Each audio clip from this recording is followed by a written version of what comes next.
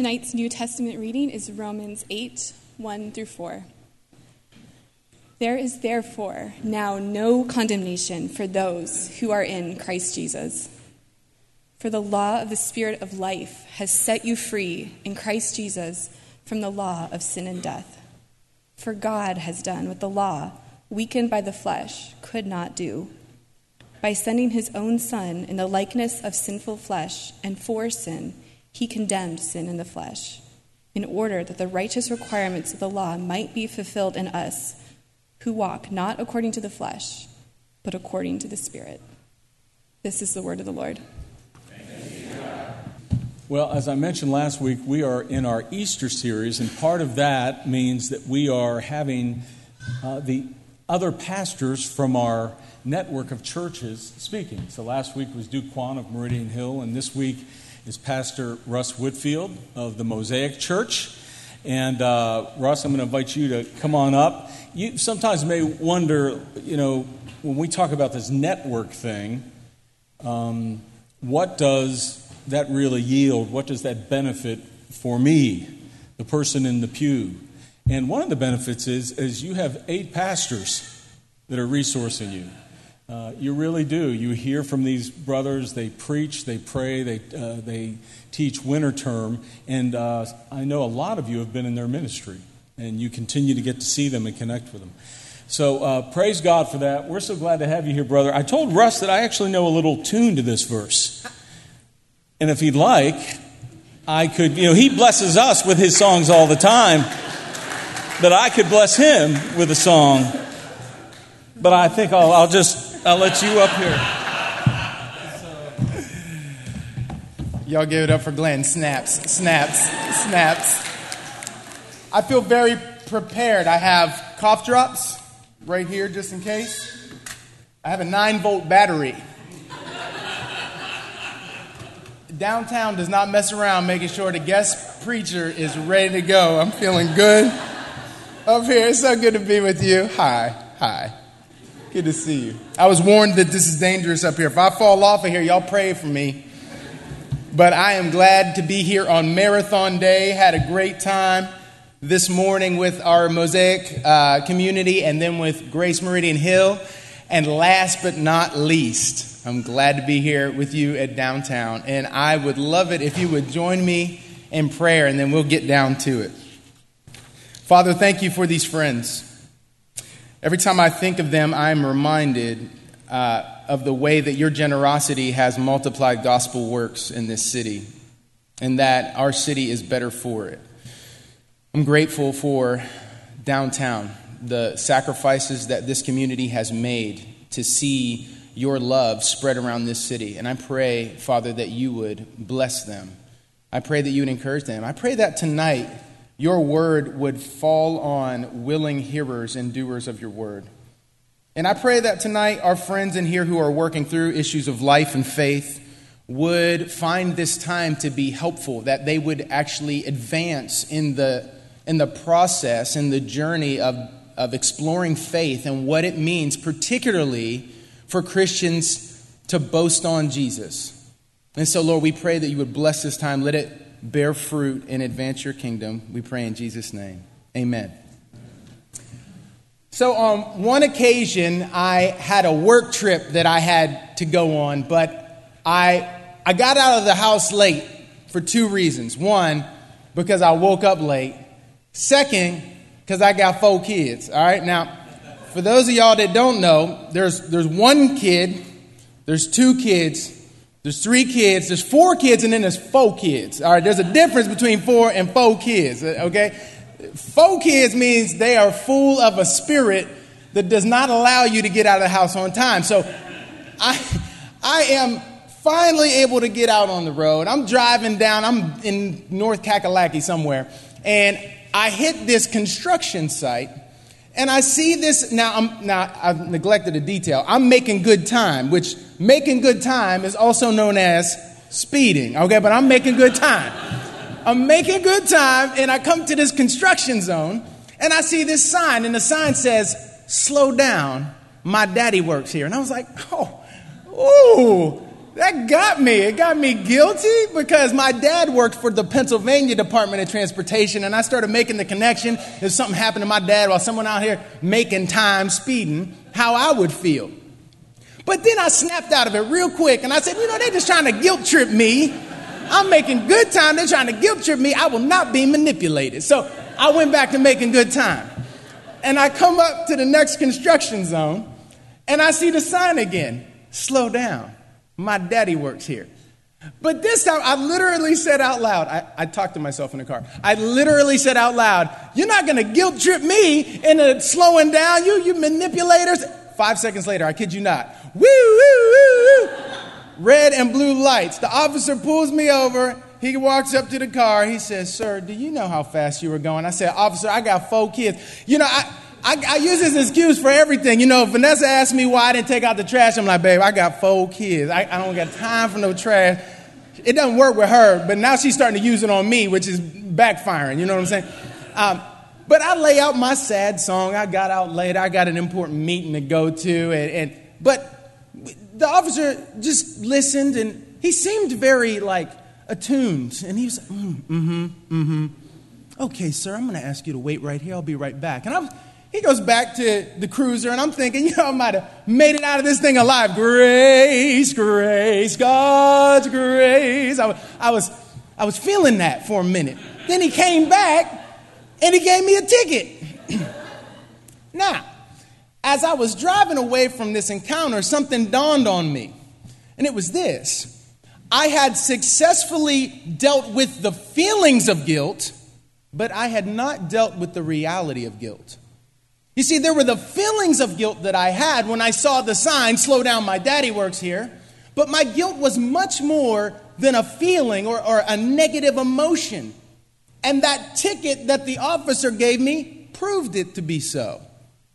Now, in our modern therapeutic approaches to life, it is commonly suggested that when we experience guilt, guilt is nothing more than a bad emotion. It's a negative emotion.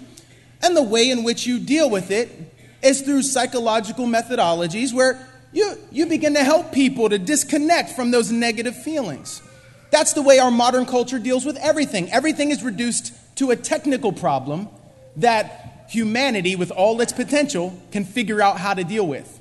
All problems are technical problems with technical solutions. And if there's not a solution now, hold on, there will be. And in the meantime, we get an ever-shrinking God of the gaps. But this is actually one of the issues that brings us to see the distinctions of the Christian faith. Because here's the deal. According to our modern culture, if you deal with the feelings of guilt, you've dealt with guilt. But the Christian faith teaches that guilt is more than a negative feeling. It can be an actual status. It's an actual a legal kind of situation that we have before God. What is guilt? What is it? Guilt is when you simply fail in your responsibilities. And a Christian understanding of guilt is when you fail in your responsibilities to God and your neighbor. So the question that we all have to deal with is, how do we handle our guilt? What do you do with your guilt? How do you address it? Where do you take it? We're in this series, this brief series, on this question of why did Jesus come to die? And tonight, I am addressing this one answer. Jesus came to die so that there would be no condemnation. Jesus came to die so that there would be no condemnation. And we're going to dig into the Christian approach to guilt as we look at our text through 2 points. 2 points. No condemnation, life transformation. No condemnation, life transformation. So let's look at our first point. No condemnation. Now, if you look at verse 1 of this passage, verse 1, it reads like this. There is therefore now no condemnation for those who are in Christ Jesus. But in order for you to appreciate the impact of this text, you need to appreciate the context from which this text comes to us. Now, the Apostle Paul has given us the book of Romans. It's his account of the gospel. And I'll put it like this. Back when I was shopping for diamond rings to put on my wife's finger, I was all about those 4 C's. Some of y'all know about the 4 C's. 4 C's, anybody out there? All right, I done forgot them already. It's been a long time.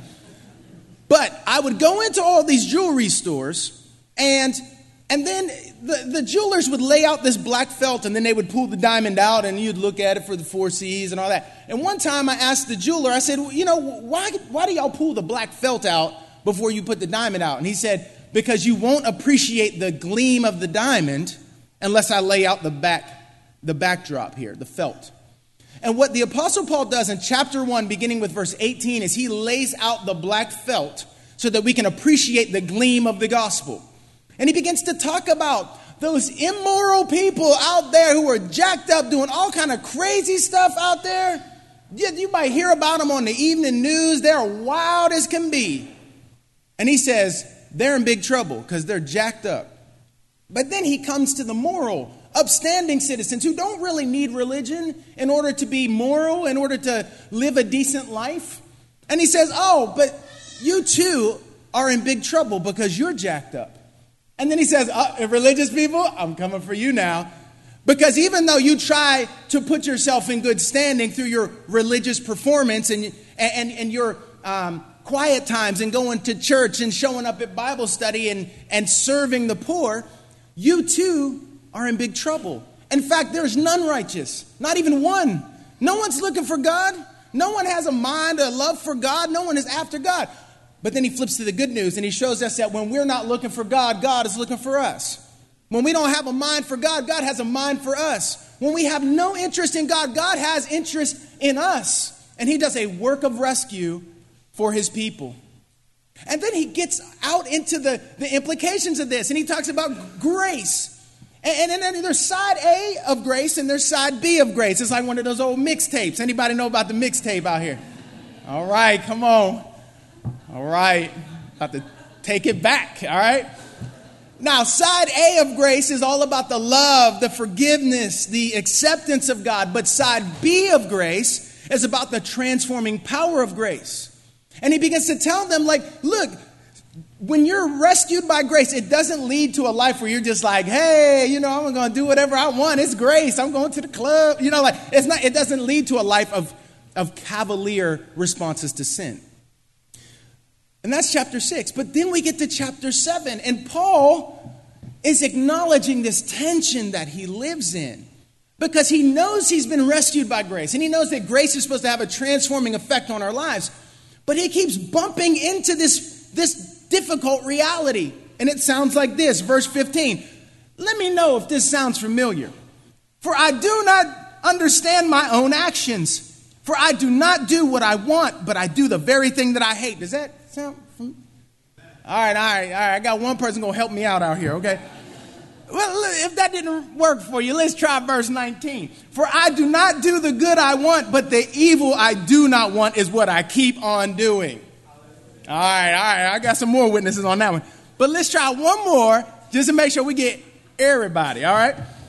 For I delight in the law of God in my inner being, but I see in my members another law waging war against the law of my mind and making me captive to the law of sin that dwells in my members. Wretched man that I am, who will deliver me from this body of death? You hear the conflict? Do you feel the conflict in your own life? You try to do your best and you keep running into you. You keep getting caught up in the same mistakes. But Paul doesn't leave us there. He says, wretched man that I am, who will deliver me from this body of death? Thanks be to God through Jesus Christ our Lord. And then he gets to our passage for tonight. There is therefore now no condemnation for those who are in Christ Jesus. Now, in order for you to really get this into your bones, you have to listen to what Paul is not saying. Paul is not saying that there is therefore now no cause for condemnation in us. Because if we could just put on loudspeaker your thoughts from last week, you would know very well that there is cause, and everyone in here would be like, right? I don't want my thoughts from last week coming up. Y'all be like, how are the Whitfield kids still alive? And other sundry things. You see, no one in this room who claims to be a Christian can really say that there's no cause for condemnation in us. But that's not what Paul is saying. Paul is not saying there's no cause for condemnation. He's just saying there is no condemnation, regardless of whether there is cause for condemnation in us or not, which there is. Paul is not saying that there is therefore now no failure for those who are in Christ Jesus, because we fail. Paul's not saying there's therefore now no struggle for those who are in Christ Jesus, or no stumbling for those who are in Christ Jesus. He's saying there's no condemnation, there is no hanging indictment, there is no punishment, there's no judgment coming for those who are in Christ Jesus. So look, you might be poor, but you will not be condemned when you're in Christ Jesus. You may be weak, but you won't be condemned if you're in Christ Jesus. You may be confused and doubtful, but you're not condemned when you're in Christ Jesus. You're in Christ. You're in Christ. Do you understand what this means? You're in Christ like Noah was in the ark when the storm was raging around him and it was all peace on the inside. You're in Christ like Israel was in the blood-covered homes when the destroyer was coming through and could not gain access because they were covered by the blood of the Lamb. You're in Christ like Jonah was in the belly of the fish and he was rescued from a watery grave, put back out on the dry land so that he could re-engage his calling from God. You're not partially saved. You're not halfway saved. You're not 50% saved. You are saved to the uttermost when you are in Christ. And when you're saved to the uttermost, that means there's no condemnation for you. That's good news. That is good news. That's why we sing the songs that we do when Satan tempts me to despair and tells me of the guilt within. Upward I look and see him there who made an end of all my sins. Because the sinless Savior died, my sinful soul is counted free. For God the just is satisfied. Somebody say satisfied. For God the just is satisfied to look on him and pardon me. Here's the wonder of the gospel. Anybody can acquit an innocent person. But God has figured out a way to acquit guilty people without transgressing his justice. God cares more about justice than anybody on your social media feed. God is more of a bleeding heart than anybody you know.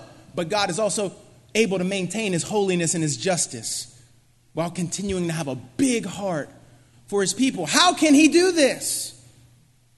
Jesus. It's in Christ that he's able to maintain the two. And that's good news for us. Jesus died to deal with our guilt problem, not just our feelings of guilt, but our status of guilty. He handles our guilt in an entirely different way than any other available option out there. Now, I'm going to suggest something to you tonight, and I'm going to suggest this. Every way of life has a suggested route to getting the no condemnation sign hung over you. Every way of life has an attempt at getting the no condemnation tag held over you. I'll put out 3 approaches tonight. We're going to talk about modernity, moralism, and the Messiah. I had to get my 3 M's in there. We're going to talk about the gospel, all right? The modern approach to getting the no condemnation tag over our lives, the moralistic approach to getting the no condemnation tag hung over our lives, and then the uniqueness of the gospel approach. Let's look at the approach of modernity. Now, we're talking about everything that happened after the Enlightenment, when humanity started to increase its directions in terms of things political, technological, and economic. And humanity said, hey, we're increasing our capacities, and there's a decreasing need for God to deal with our problems because we can handle it with our technologies and our developments. And there was more and more of an investment of our religious aspirations into politics, technology, and economics, which is one of the reasons why people fight so vigorously on social media, is because it's not just about politics, it's about religious commitments to those politics, the self-salvation projects. Anyway, come back to this. The modern culture has an approach to dealing with the guilt. How do you get the no condemnation tag over your life according to our modern culture? You just go the route of no responsibility. You take the therapeutic approach where all of your responsibility is dissolved into prior causes. Your family of origin, your biochemistry, all these things. Those are contributing factors. But the Christian faith says those can simultaneously be contributing factors, and yet you are still not relieved of responsibility for the sins and the failures of your life. You're still responsible. They're contributing factors, but they don't carry the whole load. But if you continually dissolve your responsibility back, that's one approach. And here's what happens. The modern approach aims to get rid of the feelings of guilt, but it leaves the reality of guilt. But then there's another approach. There's the modern approach, but then there's the religious approach, the moralistic approach. And instead of going for the no condemnation tag with the no responsibility, moralism goes after the no condemnation tag with the no inability. You can do this. You can keep the rules. You can perform your religious duties, and if you do well enough, God might let you in. You know, God might be like, well, all right, come on. It's like God's the bouncer and you're underage trying to get into the bar. You know, it's like, well, all right, get in here. No one's looking, right? Like that's the view of God. If you do well enough, if you can just kind of, win his affection somehow, then you can get the no condemnation tag hung over you. But listen, here's what moralism does. It aims to get rid of the reality of guilt by leveraging the feelings of guilt. It tries to guilt you into change. But look at what the text says. It says, what the law could not do, weakened by the flesh. The law can expose you. The law can direct you, but the law cannot save you. The law is like a mirror. You can see how dirty you are, but you can't. What are you going to rub your face on a mirror and get clean? It won't help you in that way. The moralistic approach doesn't work. But then there's a third approach, the gospel. Instead of going for no responsibility and no inability, the gospel says there's no inseparability from Jesus. You are viewed in union with Christ. How much does God love his people? As much as he loves his son, because we're in union with him. What kind of favor do we have with God? As much favor as the Son to whom we're united. How for you is the Father? He's as for you as he is for Jesus, because you're united to him. Your life is hidden with Christ. And so you share that no condemnation verdict because of your union with him.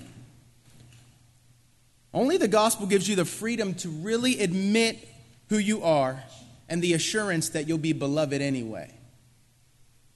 That's it. You notice in the text that the Lord doesn't condemn his people. The Lord condemns sin. The Lord condemns sin, not his people. How can he do this? Because there's no double jeopardy. If I take my children into the store and they ask me for some bubble gum like they always do, and I pay for that bubble gum, no one can stop them at the door and make them pay for it again. You have been purchased. Your life is not your own. You have been bought with a price. And your life is now free. And God cannot come back and demand payment from you again because he's just. That's how you are free from the condemnation. It's already been paid for. You can't be made to pay for it again. You see in verse 3 that he condemned sin in the flesh. And what that means is this, that Jesus has taken away sin's ability to drag us down to the grave. He's taken away the ability of sin to drag us down to the grave. I had a mentor who put it like this. When a bee stings you, it leaves its stinger in you. And it might fly around looking ominous for a little while, but it can't sting anybody else because its stinger has been already left in another victim. When Jesus died, he rendered death inoperable for his people. The stinger has already been left in him, so there's no sting left for us. And your last breath in this world then turns into your first breath in glory. And like Pastor Duke talked about last week, what you behold when you see Jesus absolutely relativizes every bit of suffering, disappointment, and heartache that you've faced in this world. That's the way that the death of Jesus works in the lives of his people. And once this grace is yours, once you have the no condemnation tag that's hung over your life, well then life transformation is yours. And that brings us to our final point, life transformation. Look at verses 3 through 4. For God has done what the law, weakened by the flesh, could not do, by sending his own Son in the likeness of sinful flesh, and for sin. He condemned sin in the flesh in order that, with the result that, or for the purpose, that the righteous requirement of the law might be fulfilled in us, who walk not according to the flesh, but according to the Spirit. Now, do you see the expected connection in Paul's mind between no condemnation and life transformation? Do you see this in the text? What Paul is showing us is that the title of no condemnation over your life is actually the surest footing by which you can get life transformation. It's only when you have this assurance that you get deep, lasting, rooted change in your own life. This is what sets you up. Jesus died not only to take away the guilt of our sin, but to break its power over our lives. And he sent his Spirit as the down payment of our inheritance. The same Spirit that raised Jesus from the grave is alive in the lives of God's people. When we feel like we can't do better, when we feel like we're too timid, when we feel like we're insecure, the Spirit is present in the lives of God's people to work that transforming grace into our lives. So we don't have to do it on our own strength or our own ability. But here's the thing. We have an adversary that works against us in this struggle for life transformation. And the primary point of attack is he gets you off of your understanding of the idea that there is no condemnation over your life. And there are two ways that he does this. First, he tells you that what God says about sin is not true. Come on, this Christian stuff, it's all outdated. We're in a modern world. You know, you got to get with the times. Everyone's doing it. Don't be such a fundamentalist. You know, he comes for you when he calls you, you're like, oh, they're fighting words. You call me a fundamentalist, say, watch me sin now. You know, like, he tells you that what God says about sin is not true. Then when you do it, he tells you that what God says about forgiveness is not true. How could you? You are a low-down, dirty, rotten scoundrel. God can't love you. You ought to be ashamed of yourself. You really think that God is going to let someone like you in his presence? That's too funny. Screw tape, you hear that? No, it's like, he plays you. He plays you back and forth and back and forth. And we have to be aware at this point of something called emotional reasoning. Okay? Emotional reasoning is a cognitive distortion. It's like, what I mean by that is this. You know, back in the day, we used to have these televisions that had the rabbit ears. My dad used to make me, he'd say, turn right. I'll be like, turn left. Hold it right there. I'll be like, Dad, my arms are tired. Trying to get a signal. It's one of the ways that our signals get screwed up is emotional reasoning. And what that means is this. It's when you take your feelings and you build the facts around your feelings, rather than taking the facts and adjusting your feelings to the facts. Now, let me show you what that looks like. It looks like this. When you sin, and you will, when you shock yourself with the ugliness of your own soul, and you will feel unlovable, unacceptable, and like an absolute reject. And you will be tempted to build your understanding of your faith around those feelings and come to the conclusions that God doesn't love you, that he rejects you, and that he's angry with you. But in this case, you have to stop the emotional reasoning by going to the facts that there is no condemnation for those who are in Christ Jesus. Listen, you will very rarely feel your way into new actions, but you can act your way into new ways of feeling. It's called practices, and that's why we practice the Christian life. We don't just wait for the microwaving, the Holy Spirit bolt from heaven. You're like, oh, I feel it. Hey, all right, now I'm going to be holy. All right, no, you got to practice. You got to work it out. And before long, you will realize it's like this. I started running, not from trouble or dogs or anything. I actually started running about a year and a half ago. If you would have told me before that I would be a runner, no way in the world. It's not happening. I don't run. The Proverbs say that the wicked flee on that day. It's not the righteous. I don't run. But I started, trying to take care of my health and all this kind of stuff. And I'm telling you now, it bugs me when I don't run. I had to act my way, practice my way into a new way of feeling. And that's something I want to put out for you in terms of how you seek change in your life. There are new practices, new rhythms of life you may need to try in order to begin to work this no condemnation message into your life. Give up the emotional reasoning, though. You have to remember that God does not love you because you change. He will change you because he loves you. And it begins with no condemnation. That's good news. You can build on that. God doesn't love you because you change. He's not sitting there like, well, a little better. Just do a little better and then, we'll see. He doesn't keep you on the hook like you like to keep other people on the hook. He doesn't play hard to get with you. You have to know that God does not love you because you change. He will change you because he loves you. And that change begins with no condemnation. No condemnation. In Christ, you can be absolutely honest and absolutely beloved. You can be candid and yet not condemned. Now, here's the deal. How's this work out?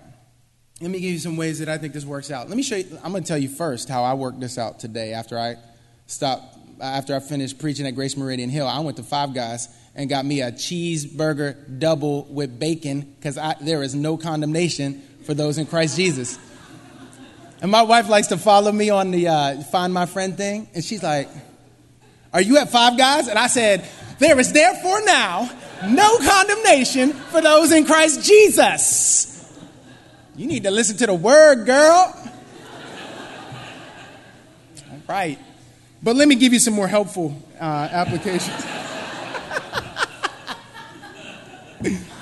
I'm sorry. It's my third sermon today. I'm trying, y'all.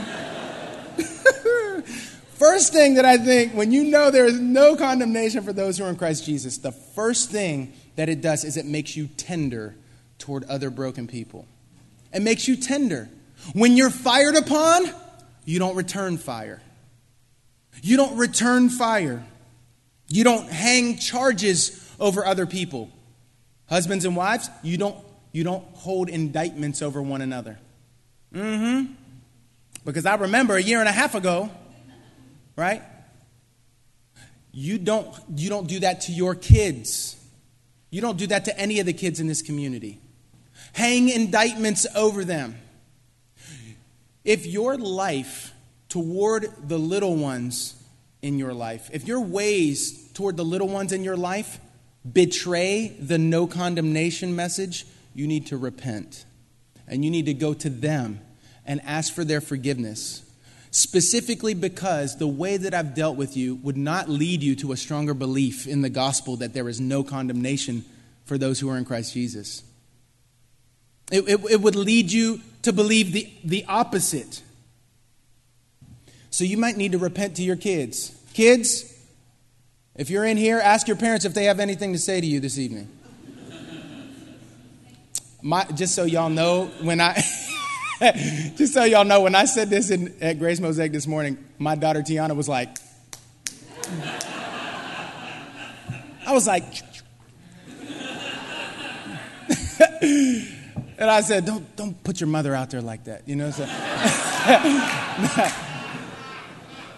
Be careful. Do your friends and your coworkers get from you that you know a God from whom you receive no condemnation, and as a result, It makes you the most tender-hearted, patient, kind peacemaker toward the people around you? Or do you delight to catch people in their error and light them up? Are you a no-holds-barred, get-down-to-business kind of person who just puts the hammer on people? I want to encourage you to let this message work on the way you deal with friends and coworkers. And don't let your ways with your spouse, your roommates, your friends, your coworkers, your neighbors contradict this message. Let this message next address your perceptions of what God is like. Many of you, like me, have labored under these distorted views of what God is like and who God is. And you think that God is always peevish, he's agitated, he's angry, he's like the third base coach, throws his hat down, kicks the dirt, right? You got this view of God that he's exacting and that he's not tender, he's not merciful, he's not patient. He's waiting for you to get your act together. He's so sick of you with your garbage and your foolishness. Maybe because of how you've experienced parental authority or even church authority. But I want you to see what must God be like if he would lay a no condemnation verdict on your life and instead lay the condemnation on his son for you. What must he be like? What must it be like to have a father like that? That's the new line of thinking I want to encourage you to. I want to encourage you to throw off the guilt, the shame, and the fear when you sin and be changed by the never stopping, never giving up, always and forever love of the Father in Jesus Christ. Lastly, shift your motives. I want you to think about the way in which this message will lead you to shift your motives. Because when you're in Christ, you don't work for love, you work from love. And there's a big difference. You don't work for love, you work from love. And if you think that you've got this down already, I want to encourage you to think back through your life and hear it afresh as if for the first time. Because I'm still trying to work this out. As a pastor, as someone who's in ministry, in the Bible all the time, my life is around things religious. I often wonder if that bad thing that happened in my life is because God's trying to teach me a lesson. He's trying to prove to me that I'm nothing, that he's sovereign, he's in control, and he is. And I am jacked up. But that's not the way that God works. He's not peevish. He doesn't relate to you like a boss to an employee. He relates to you like a parent to a child. There's a big difference. So know this love of God, that there is therefore now no condemnation for those who are in Christ Jesus. And this is the final thing I'm going to say, and it's an invitation. When we talk about counseling and therapy, one of the things that counselors and therapists will often do is they will alert you to the idea of false guilt. False guilt is when you take responsibility for something that it's not your responsibility. Here's false guilt. Feeling bad about wrongs that you have not done. But we have to also pay attention to the idea of false innocence. False innocence is feeling good about the rights you have not done. Now, if we begin to think this evening about what you do with your guilt, and you realize that you've only ever been dealing with the feelings of guilt and you haven't dealt with the status of guilt, I want to invite you tonight to place your faith in Jesus. To place your faith in Jesus Christ as the sure, most certain, concrete reality that your sin and your guilt can be taken away. That he will take away the reality of your guilt and then as a result, take away the feelings of guilt that plague you. That's the invitation tonight. There's no condemnation for Christ, for those who are in Christ Jesus. That is the good news of God's grace. That's why Jesus came to die. Let's live in that good news. Amen. Let's pray. Father, thank you for these friends. Thank you for your word. We pray that you would help us to be both hearers and doers of your word. We pray, Lord, for our friends who have known nothing but condemnation in their lives from the people around them and even in their perceptions of what you are like. We pray that you would help us to play a part in leading them to see this most hopeful message of